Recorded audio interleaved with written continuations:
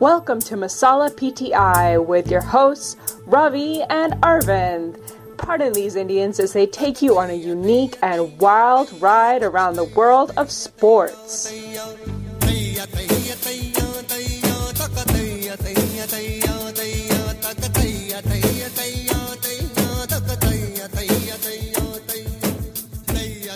Hello everybody, welcome to another episode of Masala PTI, your sports show with your friendly Desis, Aravind Srinivasan and Ravi Krishnan. I guess we are off and running with NFL and fantasy. Both myself and Ravi, I think, had kind of a mixed bag of a week. In our primary league, I scored nothing but one. Ravi, on the other hand, was much better than me, but he lost. And in our other league, Ravi, I think you bet me. I think we both did okay, but you bet me. How do you feel about this week? Hi, everyone. Glad to be on this podcast again.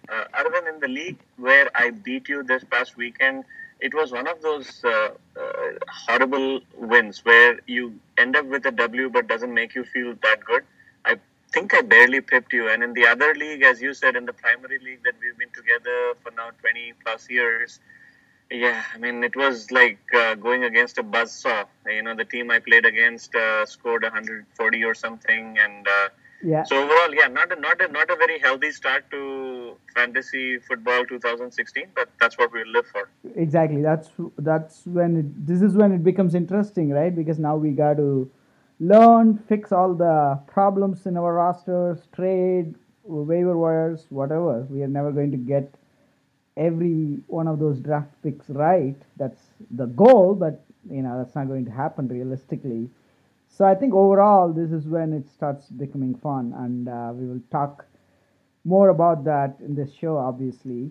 But let's start with some of the games themselves. I thought it was a great week, and NFL more than any other league kind of goes into its mid-season form from week one. I feel like, because it's a short season, no team can afford to slack off for a few weeks and lose a couple of games. Every game matters. The offenses tend to be a little shaky. Honestly, this year I didn't even see that in week one. But in general, the intensity and competition is very high, and I really loved some of the matchups this week. Which one was your favorite? I really loved the Raiders Saints matchup. I'm with you. In fact, that happened to be one of the handful of games that I watched a whole lot of. And I liked the Raiders' spunk in that game. Yeah. In fact, the thing that obviously is going to go completely unrecognized, but I kind of felt shouldn't be, was that the Raiders actually early on in the game were getting a lot of pressure on Brees. Bruce Irvin and Khalil Mack were kind of getting the pressure up front. However, obviously, the tagline to that game will forever be regarding the offensive fireworks that were on display starting the second quarter. But I liked how the Raiders looked, both not just because they won the game and scored a lot, but I think they are a much better defense than what either that game showed or what they are usually regarded to be. Yeah, I think Khalil Mack was not there as much as one would have hoped for, but I think they were also going against first ballot Hall of Famer, right? He's going to carve most defenses up, Drew Brees, and he was pretty unstoppable for pretty much the entire game. And that 2-point call, I just could not believe that. It's been 3 days. I still can't believe Jack Del Rio pulled that off.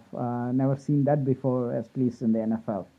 And I loved the fact that the Raiders were able to convert that, and not just because the Raiders won, but because I can only imagine, the thousands of experts across the country waiting for that to have failed and then launching on Jack Del Rio and his quote-unquote idiocy for going for it. And that's where, I typically have issues with the double standards amongst the talking heads. If Belichick were to try that, they would call it a stroke of genius. Yeah. But, there are certain identified people in the coaching ranks who are regarded as duds, justifiably or otherwise. And I think Jack Del Rio has, for whatever reason, developed that reputation. So I was really happy for him that, it was a very ballsy call, It and I'm was. glad it worked out. It was. I mean, I have seen that in the NFL only towards the end of the season when teams have nothing to play for. Like Cleveland would be like 1-13, and they would do this in last but one game.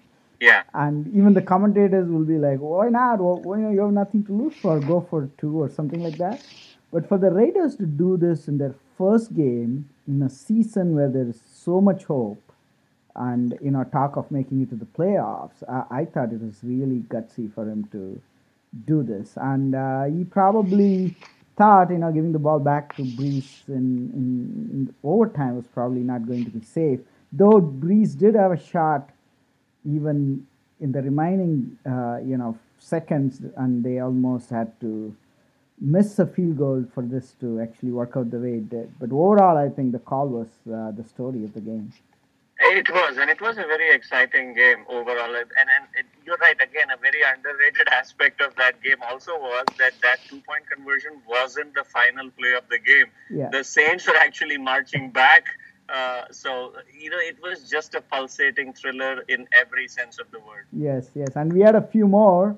Unfortunately, our Cardinals lost a close one and a missed field goal as well. I'm sure you have thoughts on that. To me, it is just frustrating as a Cards fan to watch, Hoodie walk in there without his pretty boy QB, without his superstar tight end, and a couple other key players. Not to mention Dion Lewis has been gone for a few weeks now.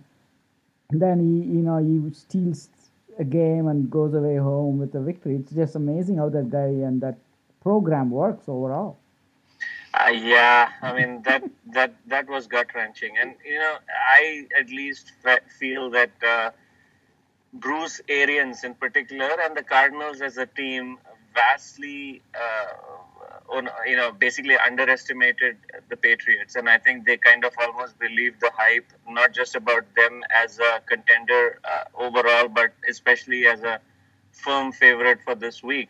And something I noticed early on, Arvind, if you remember the game, there was this period in the first quarter where it seemed like Julian Edelman was playing by himself.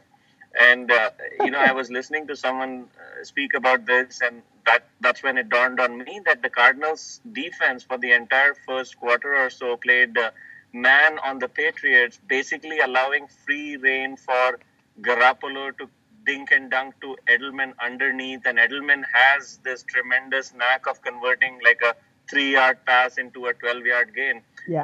It was so bloody obvious that the Cardinals were overrating themselves, because later on in the game they were quick to adjust, quick to fix, and there was a point after which the Patriots were having difficulty in moving the ball. But by that time, obviously, the Cardinals had a lot to catch up. I know that the game ended on a missed field goal, but to me there were so many glaring mistakes and mental errors that's what kind of made it hard for me to digest. Yeah, I think the defense was not as good as most people thought it should be against Brady and Gronkless Patriots offense. I think the only silver lining was I guess David Johnson was as good as advertised, and Yes. Parson didn't completely self-destruct and collapse. Yeah, that is always a fear anytime he's under the center, right? Especially after the last serious game he played was the Carolina playoff game. So he looked all right. I don't think he was great. He still forced a couple of throws which could have gone either way, but overall I think he got out of it with some good stats and some hopefully some things that he can take away from for the future games. Yeah, in fact, speaking of Palmer, and I think you and I spoke about this early on in one of the podcasts. Neither of us, I know, is a huge Carson Palmer fan. I must say, though, that this guy has the divine talent of having pretty much in every game, having at least two passes straightly bursting through the hands of the opposing team. He will hit them between the numbers. He will hit the cornerback between the numbers at least twice a game. I agree. Yeah, And the yeah, other guy who does it consistently is Blaine Gabbert. yeah. Exactly. So, so he had a couple of those in this past game as well. Thankfully those didn't stick, but obviously not a good result at the end. Yeah. So let's talk about fantasy. Obviously, the only thing better than real NFL is fantasy football. And starting with that game, there was an interesting guy in that game, which would be somebody I think folks should be looking at. We'll talk a little bit more about waiver wire ad drops, but Chris Hogan, the New England receiver, he seems like a good guy. I mean, to have on your roster, though once Brady is back, he's going to spread the ball all over the place.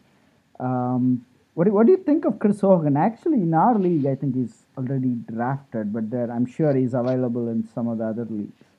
Yeah, and it seems like he played a ton of snaps, so it wasn't as if he was being used, off and on. I think he played almost as many snaps as Edelman.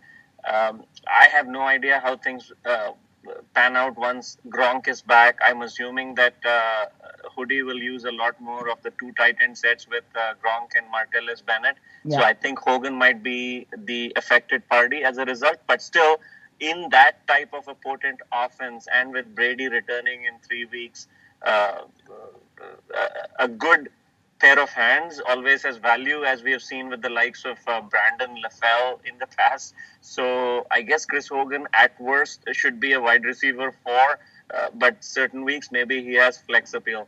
Yeah, definitely. I had an eye on him, but he was gone in some of our drafts. But that's something our listeners should look at. Now, let's do some studs and duds from week 1. What do you think? Let's do it. Okay, so the first one, let me go with the studs. Of course, both of us have enough duds on our roster, I think. So let's vicariously live through some of the other stars we do not have first.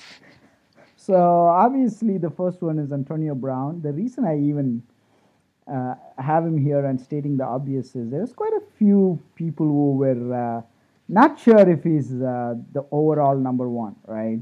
And I think this guy is amazing. He's going to end up in Fantasy Football Hall of Fame at some point, if there is one. He's just so consistent. His numbers are so outrageously good. He's not like consistently like a 10-point a week guy. He's like a consistently 25-point a week guy. And he just keeps on going. The only threat for him has nothing to do with him. It's probably an injury to Ben Roethlisberger, actually. So he was phenomenal. And the other receiver who luckily I have on my roster in at least one league is Houston's number 2, Will Fuller. I have to pat myself back on my back a little bit for picking him as my lottery ticket last week, I believe. And he had a phenomenal week as well. And the encouraging part was, for a rookie, this was just week 1. He was already involved a lot, and he seemed to be actually more involved than DeAndre Hopkins in that offense, which obviously will change over time, but still for Fuller owners, it's a very, very encouraging sign. And the other one on the running back side, I would say Carlos Hyde was a really good, I don't want to call breakout, but it was a really encouraging performance because there's so many question marks around that offense and Mr. Blaine Gabbert and everything going on there. This guy pretty much showed that when healthy, he's one of the top running backs in the league. And I think sky is the limit for him if he stays healthy and if Mr. Blaine Gabbert even plays halfway decent and doesn't, just he didn't turn the ball over in the first game, but if he plays like that every game, I think Hyde is going to get a lot of touches and he's going to put up some good numbers. Those are some names to kick off this conversation with Ravi. Feel free to add anything that caught your eye as well as your duds. Yeah, first of all, a quick kudos to you on the Will Fuller pick as a lottery ticket. I mean, he seems legit. In fact, you and I were discussing right before this podcast that if you go past the box score, it's amazing that he had a pretty healthy stat line for week one, and that was notwithstanding the fact that he actually dropped a potential 83-yard touchdown. So Yeah, Osweiler was looking for him quite a lot, and so I think he's one for permanent value. right. So in regards to duds, I mean, obviously there was ample litter in the trash for me to pick from. So what I thought I would do is to basically pick three players, one from each main offensive skill position. So starting with the running back position, I thought Adrian Peterson was the biggest dud from week one. In some of the leagues that we know, as well as it seems like out there, AP was considered as a potential top 5, top 3, in some cases even the first overall pick this year. And he has overcome odds pretty much every one of the last 2 or 3 seasons. You know, once it was because of injury, then that suspension, then overarchingly there's been talk about him getting old, but he's been able to come back at his magnificent best pretty much after every one of those setbacks. This year, and I know it's just been 1 week, but things look slightly different. I mean, I thought he looked slow. It's not as if the defense was stacking the box any more than they usually do. It's not like Minnesota had an all-pro quarterback last year or the year before. Yeah. It's just that AP looks significantly more mediocre than he's ever looked. So to me, he was a definite dud. The other problem with AP, I feel, is he's never been a great receiver out of the backfield, and I think the Vikings tried to inject that a little bit a couple seasons ago, and that didn't work. So they've kind of, they're done with that experiment. So to me, AP's value at the moment, maybe a mid to late second round if someone were to draft today, but that's again just my opinion. I have to say, he did have a horrible start to last season too, I think, if I remember right. So, true. That was against San Fran, right? Yes. Which San Francisco won that game as well. That was one of the few games they won. And then they went into the toilet. But yeah, he had a rough start to last season too. So let's see how it goes. It's a good call that he is definitely struggling, at least at the beginning of the season. Yeah, no, I agree with you. I mean, in fact, nothing would make me happier than to see him doing well, because I actually own him in one other league. But, and I was thinking back on the same thing about last year. The thing that worried me about this game, though, was that the game script actually was to his convenience. I remember the last season's game one was, coming back from, again, a losing position. They ended up losing to San Francisco. So, there was always this excuse of the game flow didn't, prove convenient for AP kind of a game. Right. This one, frankly, everything was set on the platter for him to have one of those grinding 80, 90, 100-yard games and didn't. But anyways, AP is my first dud. On the wide receiver front, how can I look beyond Dez Bryant? I mean, that's like, it was one of those. And again, I think it is something that you and I spoke before as well, wherein I think the QB situation is a big concern there. Dak Prescott, like any other rookie, even though a pretty polished one, seems to be happy with his dink and dunk. I think people like Cole Beasley were getting targeted a lot more. Cole Beasley was catching like 100 balls. Cole Beasley was catching like 100 balls. Yeah. Yeah, exactly. And the thing that obviously is still a ray of hope to kind of hinge on is that Dez almost caught a touchdown. And that's the thing, right, in fantasy. If he had that TD okayed, he would have shown up on the stat line as having had a pretty decent fantasy day. The truth of the matter, though, is that it didn't seem like Dak was looking his way at all. So yes. Dez is another one of my dud candidates based purely on week one.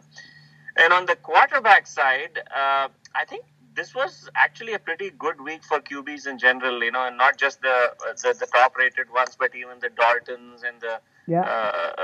and the Ryans had good games. And the guy that truly sucked big time, and I'm like personally affected because I own him, was Tyrod Taylor. I mean, on a day when Alex Smith threw for 366, I had Tyrod Taylor throwing for less than 100, not being able to run. So that was in itself a problem. But the bigger problem to me, which is why I see him as a permanent dud, is that it didn't seem like the Bills had an offensive game plan which would allow Tyrod to exhibit his best qualities, which is to be elusive, having designed runs. Last year I didn't realize this until I was researching for this piece. I didn't realize that he had 500 and odd yards rushing last year. He's not getting that, even close to that, this year. Obviously, the injury to Sammy Watkins and the uncertainty around the offensive line hurts him as well. To me, he's a prime dud candidate. Great. That's a good list. Do you have anything more, or I have a fun twist to this? No, I'm done on Okay. that. So I'm going to throw a few more names in there, but let's do this.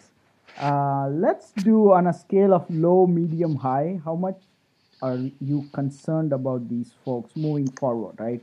Obviously, Yep. they were all duds. And I have a few more names, and I will also give my opinion on those and see where we align or disagree. So let's start with the AP. What's my level of concern on AP, all said and done, I would say is I'm going to say low actually, because I still think he's AP. He has always come through whenever he's been doubted. He has come back stronger. Plus, I think that offense is obviously going through a huge transition, and once Bradford is under center, it's going to again look different, and maybe there will be a couple more weeks of shaky performances. But eventually, I think he's going to be productive. So I'm going to say low. How about you? So I would stay low on AP as well, despite everything that I said about him as a performer, or what I anticipate his downward performance as far as I am going to project for this year. And the reason for that is name value, because as you and I well know, part of our outlook as a fantasy owner is how our rostered players are going to perform, but equally importantly, what kind of value will they entertain in a potential trade. And to me, the AP name brand still holds a high trade value. So to me, at the That's moment, I am still low concern wise on AP, because let's say if I dangle him and get a CJ Anderson, I will take that up, because I know for sure that there would be a handful of owners who would jump on AP for his brand name. Well, that's a good point. However, I'm going to make this harder on you. You should leave the trade value out of this. Okay. Just talk what you expect from this person as far as performance goes rest of the way, right? Okay. I would Okay. still say it's low for me, the concern. Okay. Does that change anything for you? Yeah, definitely. In which case, I'll stay true to what I said earlier. To me, AP concerns me. Uh, so I would be at least a medium on that level. Okay, makes sense because you did mention you're downgrading him almost to around 2 or 3, so that Yeah, makes sense. yeah. Okay, so what about Mr. Tyrod Taylor? To me, that is high. I think you broke it down really well. I'm going to stick with that and say high. He's droppable. That's a little extreme, but yeah, that is high, I guess. Maybe you should add a fourth category, droppable. Yeah, no, and again, you're right. I mean, everything is relative, right, to the size of the league and rosters, etc. But to me, in the scale that you have provided, Tyrod would be the absolute high of the high.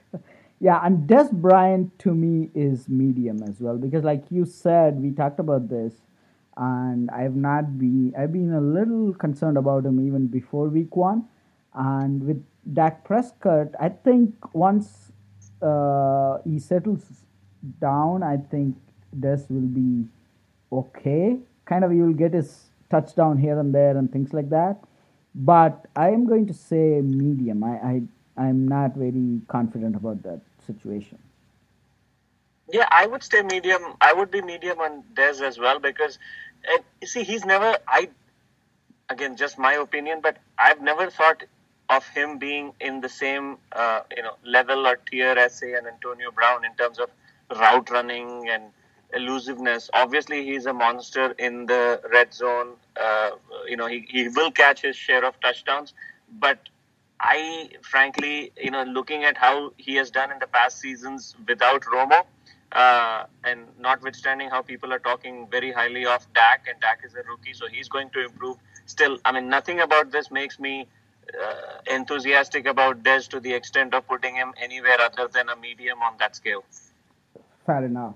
Now I'm going to add a few more duds to your list and go through their names as well as listeners may be curious what we think about these duds. Devonta Freeman comes to mind. And unfortunately, half of these guys are on my roster. So there's a lot of thinking has gone into these guys already. So Freeman obviously didn't have a great game. Plus, the concerning part was Tevin Coleman's touches, right? I think they were almost 50-50. I'm going to go medium. Obviously, losing touches is never a good thing. So that in and of itself makes it medium. But in terms of his performance and talent and whatnot, yeah, he's going to get his touches, and I heard that he still got a lot of snaps in the red zone and things like that. But I think he's definitely at least a medium for me. How about you? Contrary to popular belief in the last couple of days, I'm actually low. Low as in I'm low on the concern scale as far as Freeman goes. Interesting. Yes, so Freeman to me is doing exactly the same things that he did last year. It was just one game this past weekend, and for everyone that's talking about how the reason Freeman was preferred to Coleman was because Freeman had better receiving ability. All Coleman did was catch two balls for huge yardage. Uh, so otherwise, a stat line of 5 catches for 96 yards or 95 yards is not enough sample size for me to think that Coleman is a better pass catcher off of the backfield. So Mm-hmm. that in itself, I feel very strongly about. Freeman is the preferred option in that sense. And what you said earlier is absolutely right, which is I think in the red zone, Freeman got more than his share of chances. It's just one of those where he didn't convert enough. And that's led to, again, the stat line. So to me, the analysis paralysis of going too deep into a box score of a game, which happened to be, an offensive slugfest, I think ends up making Freeman look a lot worse than he actually is. I mean, to me, he still remains exactly where he was drafted, which I'm assuming was somewhere in the second round. So to me, the concern level is low. That's fair. Yeah, I think I was a little high on my expectation for him. So with respect to that, I think my disappointment is a little higher. But what you're saying makes sense. He may be fine for where he was drafted, except I drafted him a little higher than that. Got So, it. Yeah. so that's on me maybe, but we'll see how it goes. But I wouldn't go higher than medium on him anyways, for all the reasons we talked about. The last guy I want to bring up is Kobe Fleener, the Titan who moved from Indy to New Orleans. He had a bad game too, despite a amazing offensive performance by Drew Brees, which is pretty much every week for that guy. But still, there was all this hype around how they have never had a real replacement for Jimmy Graham, and this is the guy who is going to get in there, and so on and so forth. But despite that, I'm going to say my concern is still low because it's week one. Supposedly, he is not really synced up with Breeze that well. He's not on the same page, which can be bad as well. If it stays that way, the quarterback is not going to have confidence to even look at him. But I think they will figure this out, and he will get involved sooner than later. Yeah, the lowest of the low concern-wise on Fleener as well. Sometimes these preseason stories tend to get their own life, like this whole talk around Breeze and Fleener not being on the same page. I mean, it was one game into the season, one cannot validate that whole storyline. And the thing that frankly, if I was a Fleener owner, I wouldn't be worried about is that Brees made Benjamin Watson a viable fantasy tight end last year. And talent-wise, obviously there is no comparison. Watson had 900 yards and a handful of touchdowns. If Fleener were to if he did was to replicate those numbers, I think people would be happy for where they got him. Cool. I think that's a good list. Hopefully, we have answered some of the questions our listeners would have liked to ask.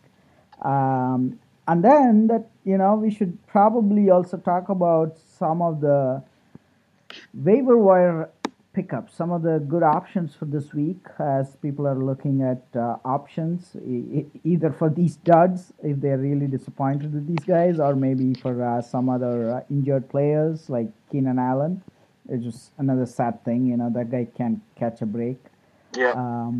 And one thing to do, we should note, obviously, is one of the reasons we did this high, low, medium ranking is, it's always easy to overreact after 1 week.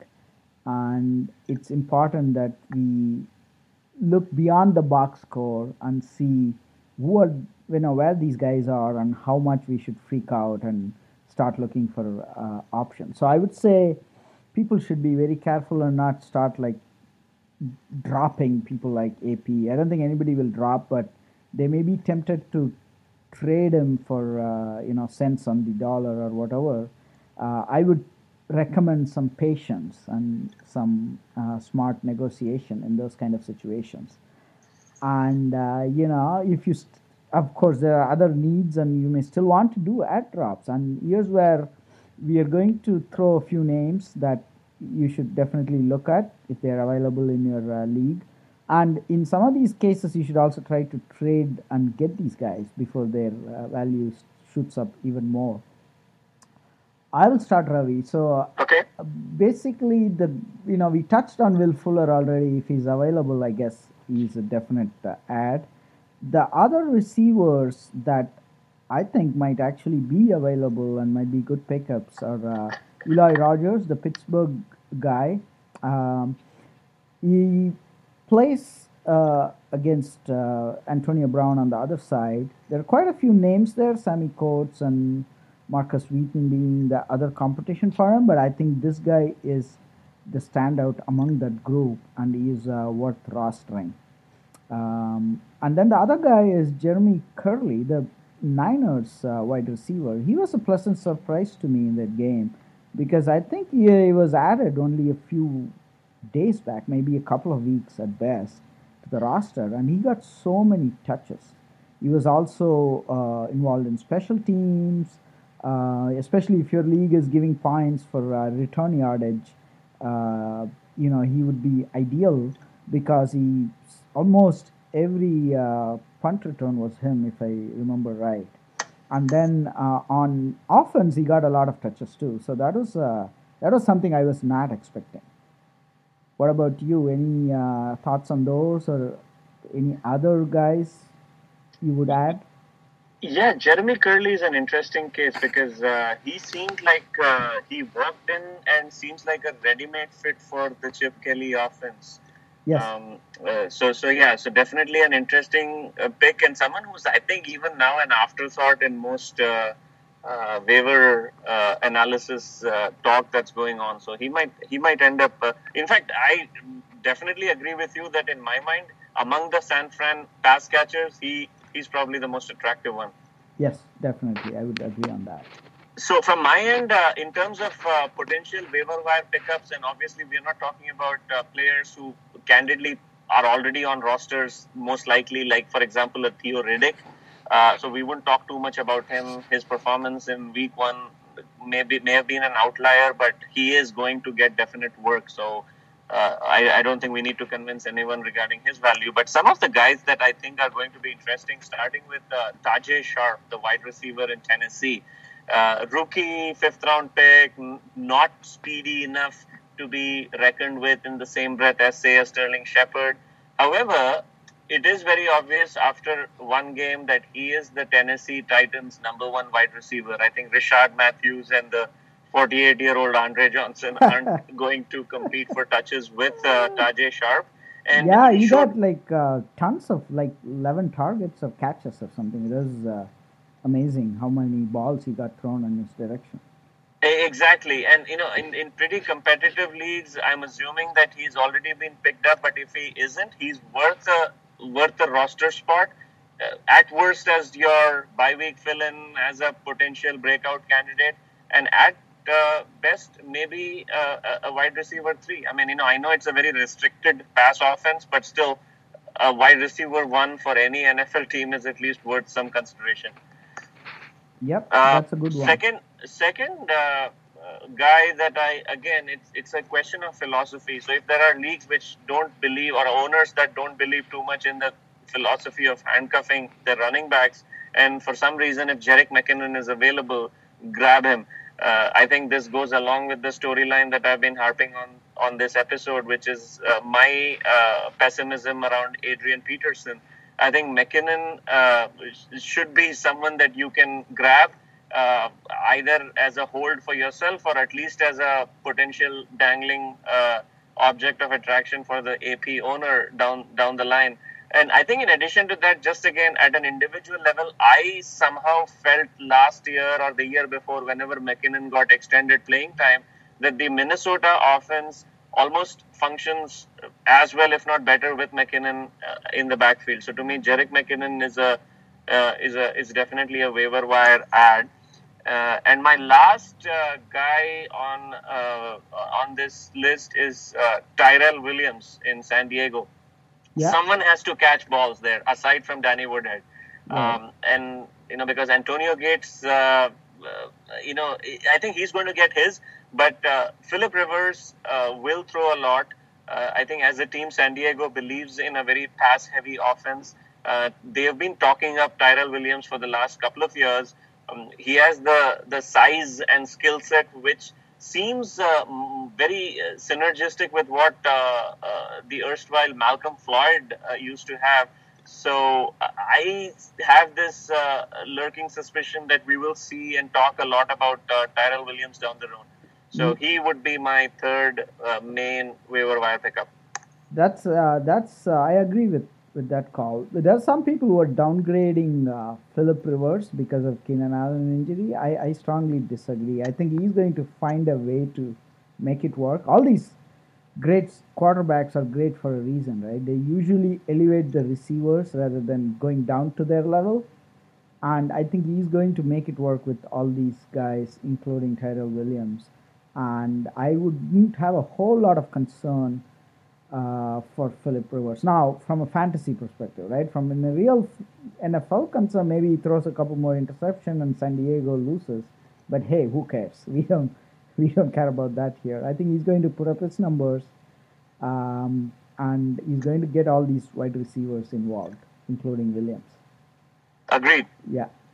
All right. I think overall, Ravi, I think both of us agree. This has been a little bit of a weak waiver wire for week one.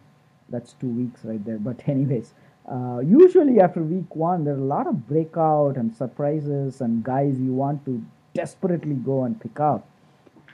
This was different. It's almost like the established stars did all the work, or they were busts, and there was no major breakouts except the few names we mentioned, and most of them being wide receivers.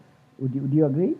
I agree, and in fact, your last comment there is exactly the telling point, which is after week one, if the major breakout potential candidates happen to be wide receivers, then you know that it's a pretty lean week. And if no running back or no, sudden quarterback. Like I remember a few years ago, I think it was RG3's rookie season, where after his game one performance, everyone was scrambling to grab him off of the waiver heap. So nothing of that sort showed up from a QB perspective. Obviously, no running backs have come to fore either. I think there is obvious interest in a few of the wide receivers that we've discussed, but again, that's purely because we need something to talk about. Yeah, I mean, sticking with the same team, Ravi, there was another year where Alfred Morris broke out. after week Yes. one. That was like you suddenly got a solid number one RB after week one because Shanahan was juggling with multiple guys and suddenly it was Alfred Morris. And the year RG3 broke out, I was glad I already had him on my roster. So in one of the leagues at least. Yeah, this one has been weak. Hopefully next week would be much more interesting. That way I have high waiver wire picks in a couple of leagues. I would like to use them for a change. So that would be fun. Anyways, I think that pretty much brings us to the end of our show, and this is where we do our Pucka Fives, top topics in our mind. I think we were planning to do the most biggest shocks and surprises from week one, and then add a couple of other items if we add some. Ravi, you want to go first? What shocked you or surprised you, and any other thoughts for your Pucka Five? Yeah, sure, Arvind. I don't mind going first. So, without any further ado, my first shock slash surprise was the performance of Carson Wentz for the Philadelphia Eagles. I know it was against the Browns, so this was basically two crappy teams playing against each other, so someone had to shine. But I thought the kid showed a lot of poise. Obviously, he comes from a college pedigree where he may not have been exposed to top level college matchups. So that was one of the concerns about him as to whether he would even, whether he would get like deer in the headlights feel. But that's what really made me feel positive about him. He showed a lot of poise. Some of his deep throws looked, very accurate. Especially his touchdown to Jordan Matthews, I think, was a thing of beauty. Yeah, And it also was apparent that he has a lot to improve. And despite that, he showed up with a pretty consistent level of performance from the first quarter on to the fourth. And obviously, the team winning helped as well. And his stat line didn't look too shabby. So Carson Wentz definitely a winner for the week. Someone who really surprised me with his performance in the first week. My second shock slash surprise, and I think we have talked about this, so I'm not going to spend too much time on this, but it was basically the Raiders going for two. Part of what we discussed earlier was how ballsy the call was, but Yeah. I thought, even aside from the motive to make that call, I thought the play that was run was just fascinating. It was basically some kind of a fade to Crabtree. I would have assumed that the default play would be just a lob to Cooper and for Cooper to utilize his height advantage to grab it. Instead, they went in for a play which, on paper, would sound riskier or at least less reliable than a few other plays. But the fact that it was executed perfectly speaks highly of Derek Carr and Crabtree as well, obviously. So overall, that was fantastic to watch and a huge shock slash surprise. My third shock, if I may call it that, is Eddie Lacy, and it has nothing to do with whatever his stat line was. A lot of the talk around the preseason was that Lacy had lost a lot of weight and that he had engaged with the P90 founder to kind of go through this regimen wherein he looks a lot leaner. Wow. He looks like a bloated Jerome Bettis. I have no idea what people are talking about when they say that he is trimmer. To me, Lacy is Lacy. Frankly, I'm not disparaging him by saying this. What I mean by that is that I think he is exactly what he has been, and he's an extremely productive, one of definitely the top 8 or 10 backs in the league. But I for a moment didn't think when I saw him playing that he has become any faster, any quicker, has any more burst than he had last year. He will get his, except I don't think it will be any different from how it has been in the last few years. That's great. So it's not just me. I had the same reaction. I looked at him and I go, he has lost weight and he still looks like that. He should have been really fat last year. Maybe I forgot.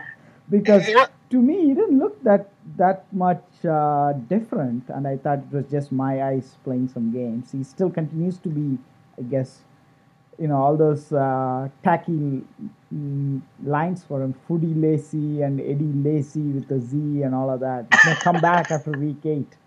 Exactly. So I think last week was, I don't know how he escaped those, because I think he had a pretty pedestrian stat line. Yeah. But I think a game or two more wherein he shows up with a 10 for 31 or something like that, and those nicknames will creep up from the woodwork yet again. So my last couple of Paka 5 points. The fourth one actually is a more positive spin, and that is around age-defying stars.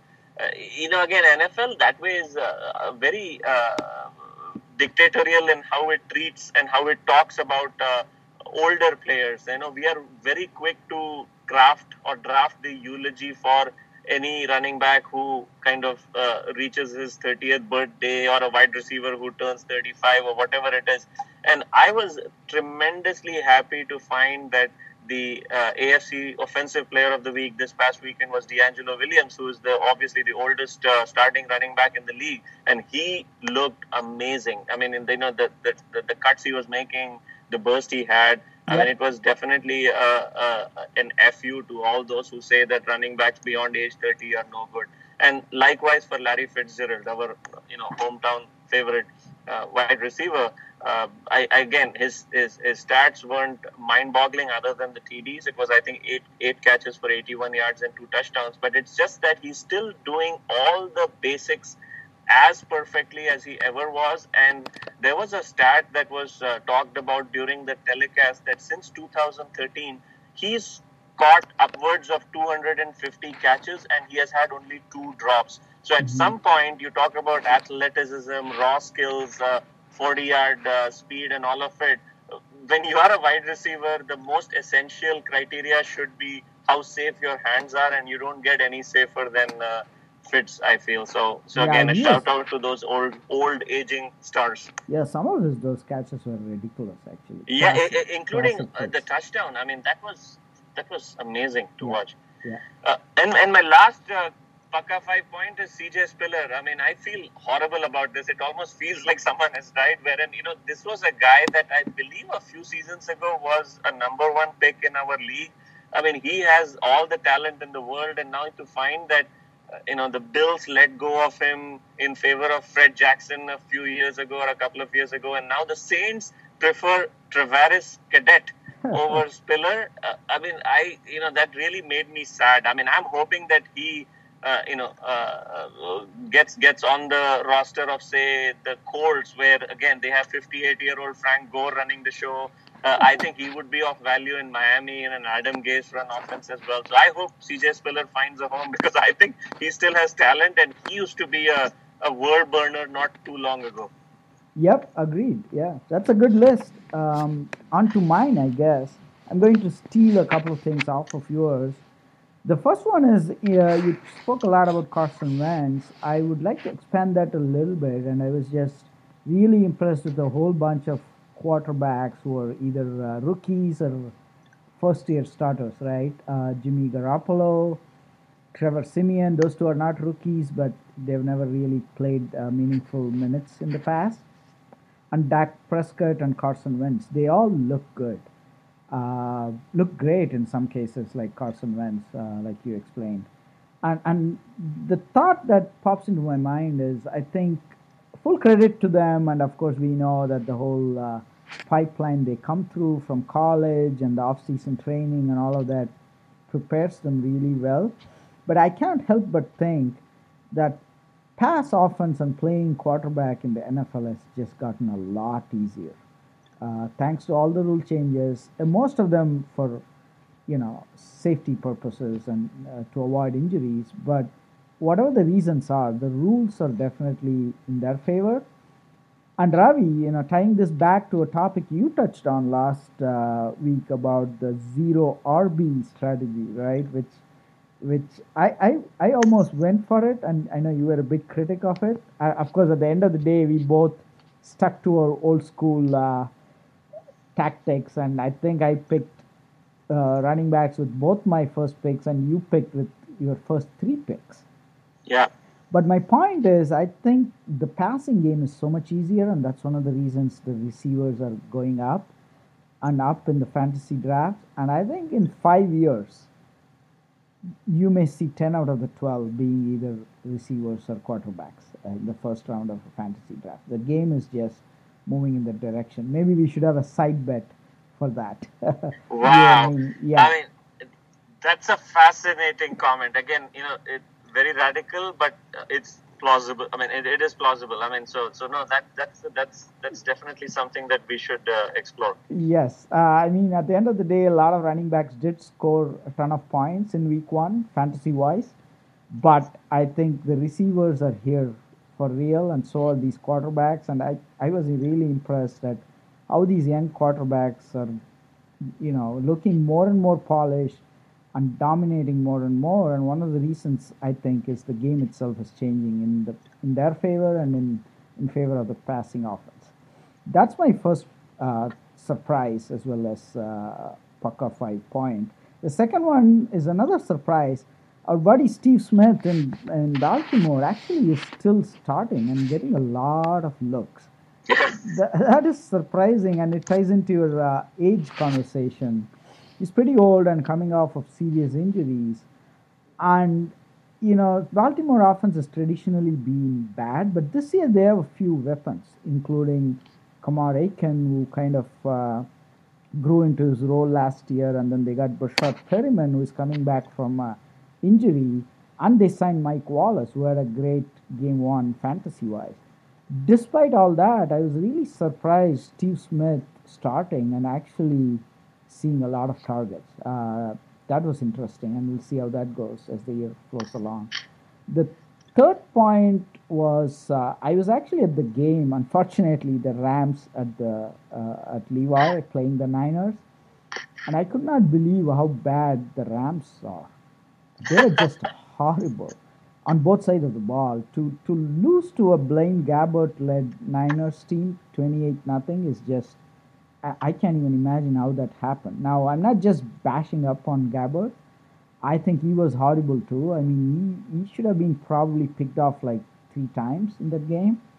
And Kelly's offense was pretty unimaginative. They were running the same play again and again, it looked like. Despite all that, they lost 28-0. And here's a name we missed, Ravi. High, low, medium. Todd Gurley. I am pretty high. I think I am really concerned for that guy in terms of his fantasy value rest of the way. What do you think? I would be a medium just out of sheer respect for the fact that he was picked number one in a bunch of leagues. So, I'm assuming that the people that did pick him number one, I wasn't one of them. But I'm assuming that people kind of went with the assumption that he's going to outperform his team, or rather do well despite his team's offensive struggles. So I'm still at a medium, but I'm at one of those mediums where I'm almost at the diving board, jump onto high. Yeah. I looking at that offense and what they're doing there, I'm really concerned. Hope they turn it around for the sake of the Gurley owners across the world, I guess. So those are my three shocks/surprises from week one. And the other couple of points I want to make is sticking with that game. The most exciting part of that game was the streaker running around. And if you guys have not heard this already, you should go to YouTube or somewhere and hear Kevin Arlem's play-by-play of that streaking performance. And he finishes it off by saying that's the most exciting thing we had seen during that game. Did you catch that? Yes, I did, and I also, heard the review or the talk around Kevin Harlan's comment, and how people are tripping all over it. So, but I think that was classic. Yeah, that was really funny. And the last point I want to make is a pet peeve of mine. Basically, I'm surprised this day and age, the NFL is selling its Sunday ticket, its satellite package, just through DirecTV. Now, I think this year they have it available online as well. Yeah. But in terms of cable and dish providers, they're the only league, I believe, which has an exclusive contract with just one provider. And that is such a nuisance for me because I cannot install DirecTV at my place. And I am really surprised by that because I know they probably make a lot of money by having this exclusive deal, but I can't imagine that they probably lose more by not having it more widely available. Um, but that's a little strange. Maybe there's something about that business I'm missing. Those are my Pucker Five.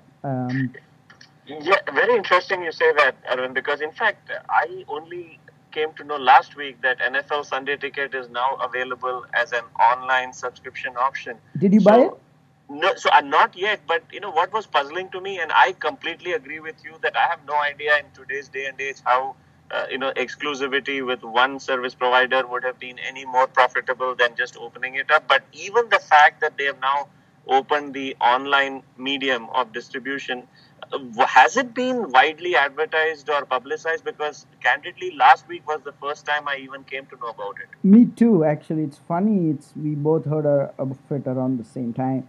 I don't want to give the wrong information here. I feel like it's the first year they're doing this, but I could be completely wrong. But you're right. I heard it last week too, and I'm seriously considering buying it. It is pretty pricey, actually. It is. DirecTV makes it sound like it's cheap, but most people can't install it. And you know what they are, in some ways, are becoming a slave to then is for people to automatically shift to, red zone. And, because there is a very viable proposition there, saying that, why do you need to basically, shell a boatload of money to watch all the games in their entirety when you can watch the most exciting portions of that game live as it happens for $5 a month. Right. So to me, that seems like a definite business miss on the part of the NFL as far as what they've done with the whole Sunday Ticket package plan. Yes, I agree. On that note, I think we should wrap it up. Great talking fantasy again, and hope to do more of this next week. Looking forward to it, Arvind. Thank you. Bye.